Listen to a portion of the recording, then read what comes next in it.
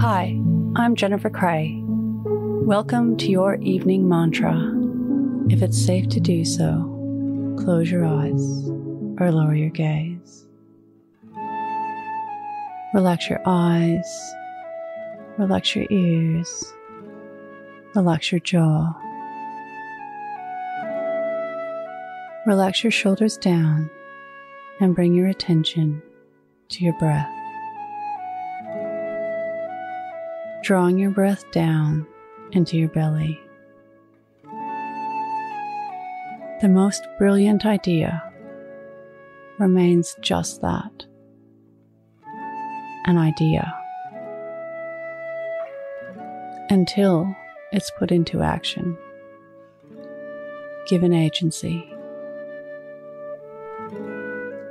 Before anything exists in the physical world, it is fully formed in the mental or spiritual world. The ideas come from thoughts,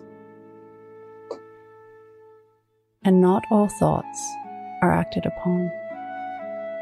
Like Catherine Hettinger, who invented and patented the fidget spinner in the 1980s. As soon as the patent expired, toy companies picked it up, produced them, and made millions. Catherine jumped on board too, but I wonder what would have happened if she had brought her idea to life much sooner. Today's mantra: I put my ideas into action.